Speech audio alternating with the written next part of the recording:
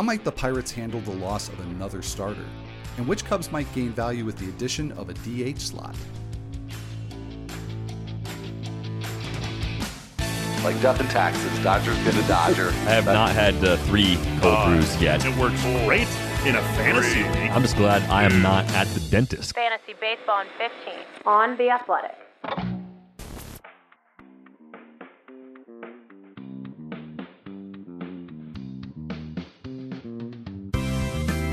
Welcome to Fantasy Baseball 15 for Thursday, June 4th. I'm Al Melchior. I am here with Michael Beller. And Michael, we actually have a couple of pieces of news to dig into for today's show. So let's just get right to it. And the first order of business here is talking about the latest update on the back and forth between the owners and the players union in terms of plans for a 2020 season.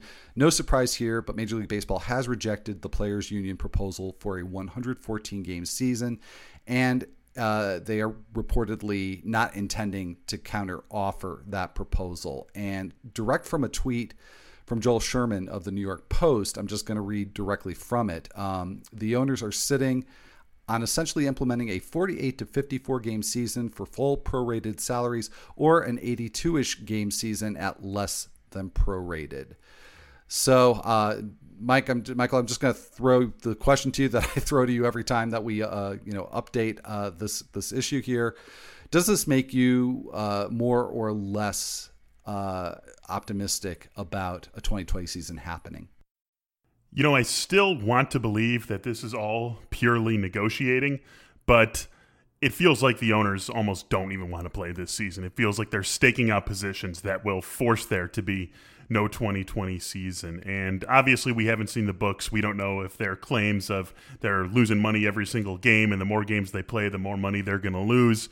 Whether they're true, whether they're not, and we'll never know if that's the case. But even if that's the case, this is just incredibly disheartening. And I don't want to sit here and waste our whole time talking about this, but NBA's coming back, the NHL's coming back, NFL looks like they're going to be able to start right on time, and Major League Baseball is just letting this 2020 season get away, and they're going to have no one to blame but themselves and but the owners if that ends up being the case. And it's a real shame, Al, because it's a great sport, it's a sport we love, it's a sport that's filled with a lot of good people. But I'm 35 years old, and I'm surrounded by big sports fans in my life, and I can tell you which of the sports is their least favorite, and it is baseball without question. And if this happens like this, it's just going to be a real shame for the sport and for this huge organization. So I hope the owners let a little bit of their avarice go here and get this sport on the field in 2020. Yeah, you got a lot of company in that, including on this particular podcast.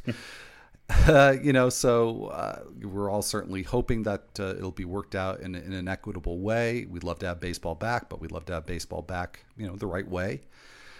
And this goes back and forth. I mean, in a way, it sort of reminds me of reporting on winter meetings when, on day one, player X is ready to sign with the Angels. And on day two, there's 3 different teams. And, then on day 4, they sign with a team that wasn't even reported before. So This just changes constantly. And, I have to admit to being pretty pessimistic given the time frame that an agreement needs to happen in.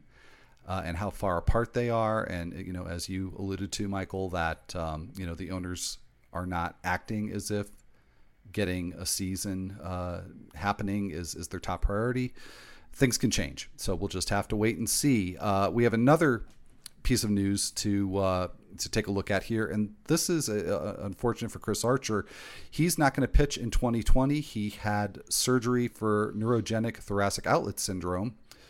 So he will not be cleared to throw for at least 6 months. The timetable that's been given is 6 to 8 months. And I've seen it mentioned in more than one place that he may have already thrown his last pitch for the Pittsburgh Pirates because the team has an $11 million option for 2021 that they just may decide to forego and buy him out.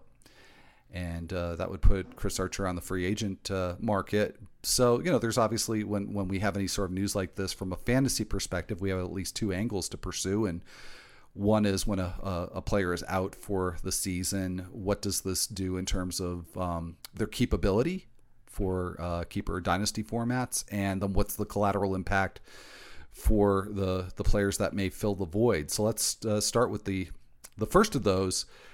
In what scenarios do you see Archer being somebody you would want to keep in a keeper league? How many keeper spots would you need to have? Could you just not even foresee it in the the deepest dynasty leagues where you might be able to keep a lot of players? Is it somewhere in the middle? Yeah, I could take the former, and you can pretty much take the latter, unless you strongly disagree with what I'm about to say here.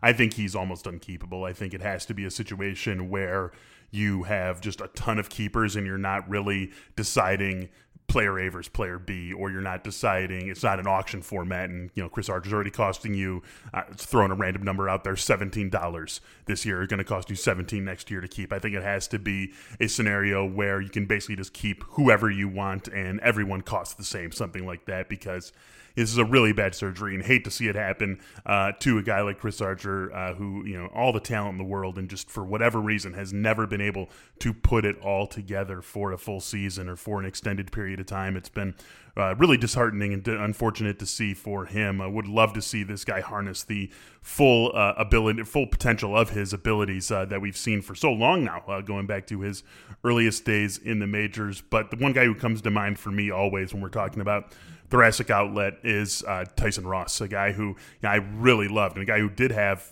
some really good seasons and some really good moments across multiple seasons, but after the surgery was just clearly never the same, and it's hard to imagine Chris Archer coming back and being the same. And then you have to remember that even if we are talking about a guy who is the same, it's a guy who's been up and down, who has never quite fully lived up to his potential, who has had some gaudy strikeout rates, but has also dealt with control issues, dealt with homer issues. So you're not even getting back to an elite level starter or even a reliable number 2 level starter. So I hate to see it. I hate for us to be having a discussion like any player along these lines, and certainly a player like Chris Archer along these lines, but I just don't see any way that he is keepable in 2021. I would tend to agree with you.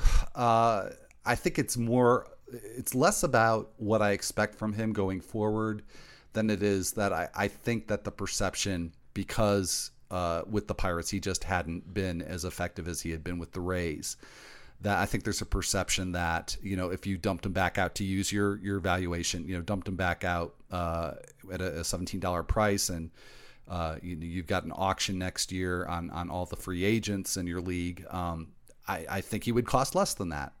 Just top of mind, I'm thinking with all the uncertainty that's out there, that maybe he'd be a $10 pitcher, maybe he'd be less, and there's uncertainty on multiple levels.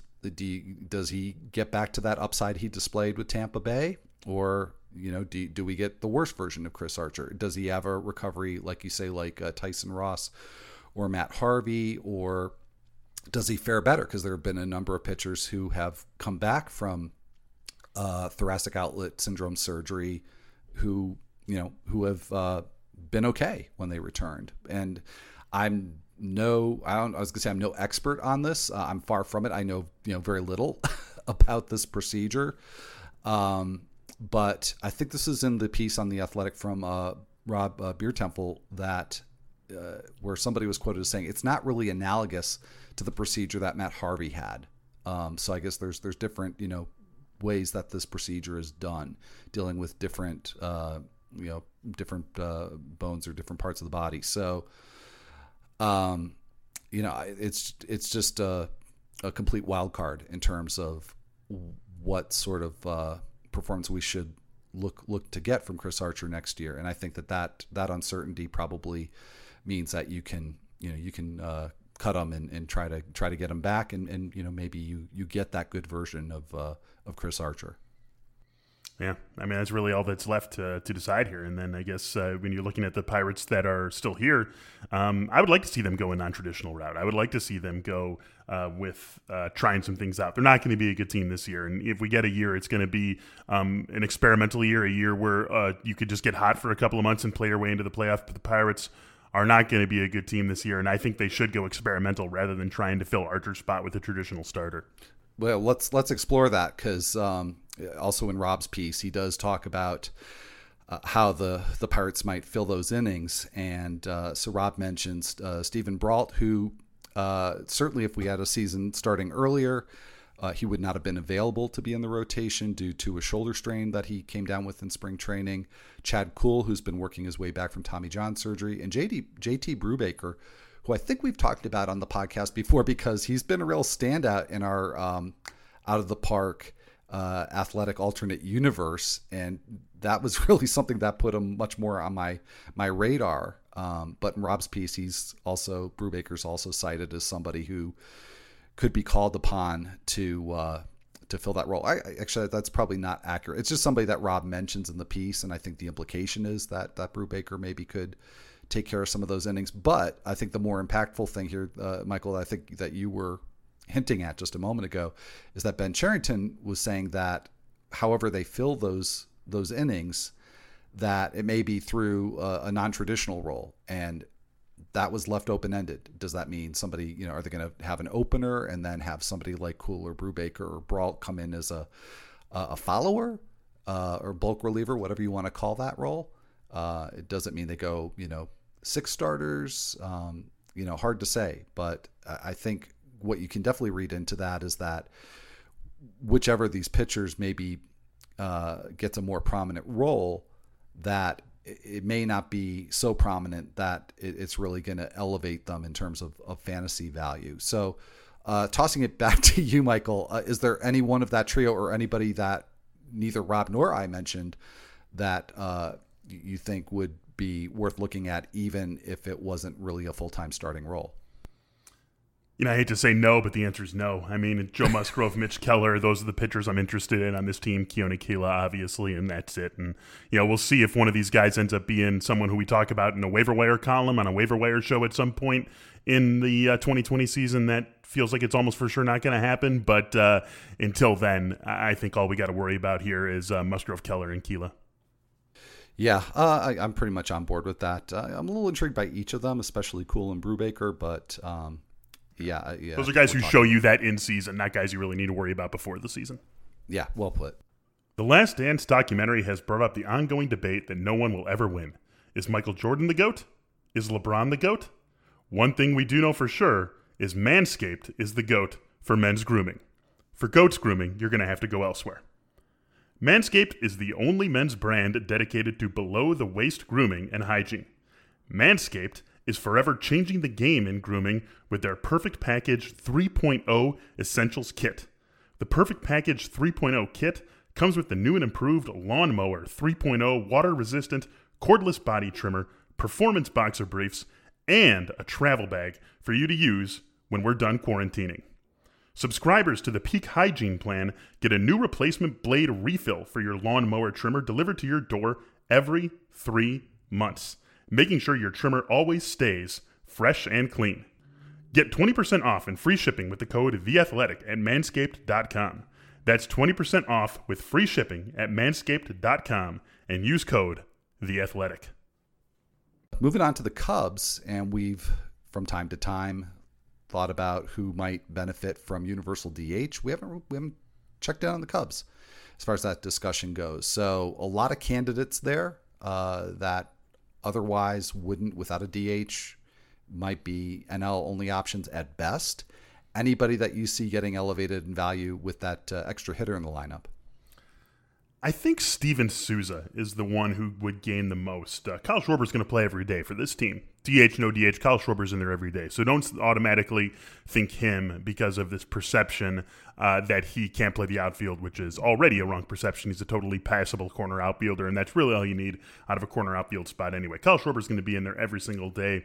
It's David Bodie, Nico Horner. I could see maybe even Ian Happ getting extra ABs because of this, because maybe against lefties they would want to put Albert Almora in center, and then there's not necessarily a spot for Ian Happ. Do they trust him at second base? So I could see Ian Happ being a beneficiary, but I think the biggest is going to be Steven Souza. It just feels like he should be playing a lot against lefties now, no matter what, whether it's in the outfield or in the DH spot. Steven Souza to me stands out as a big one. And then one interesting one that maybe you wouldn't necessarily think about right off the bat is Victor Caratini.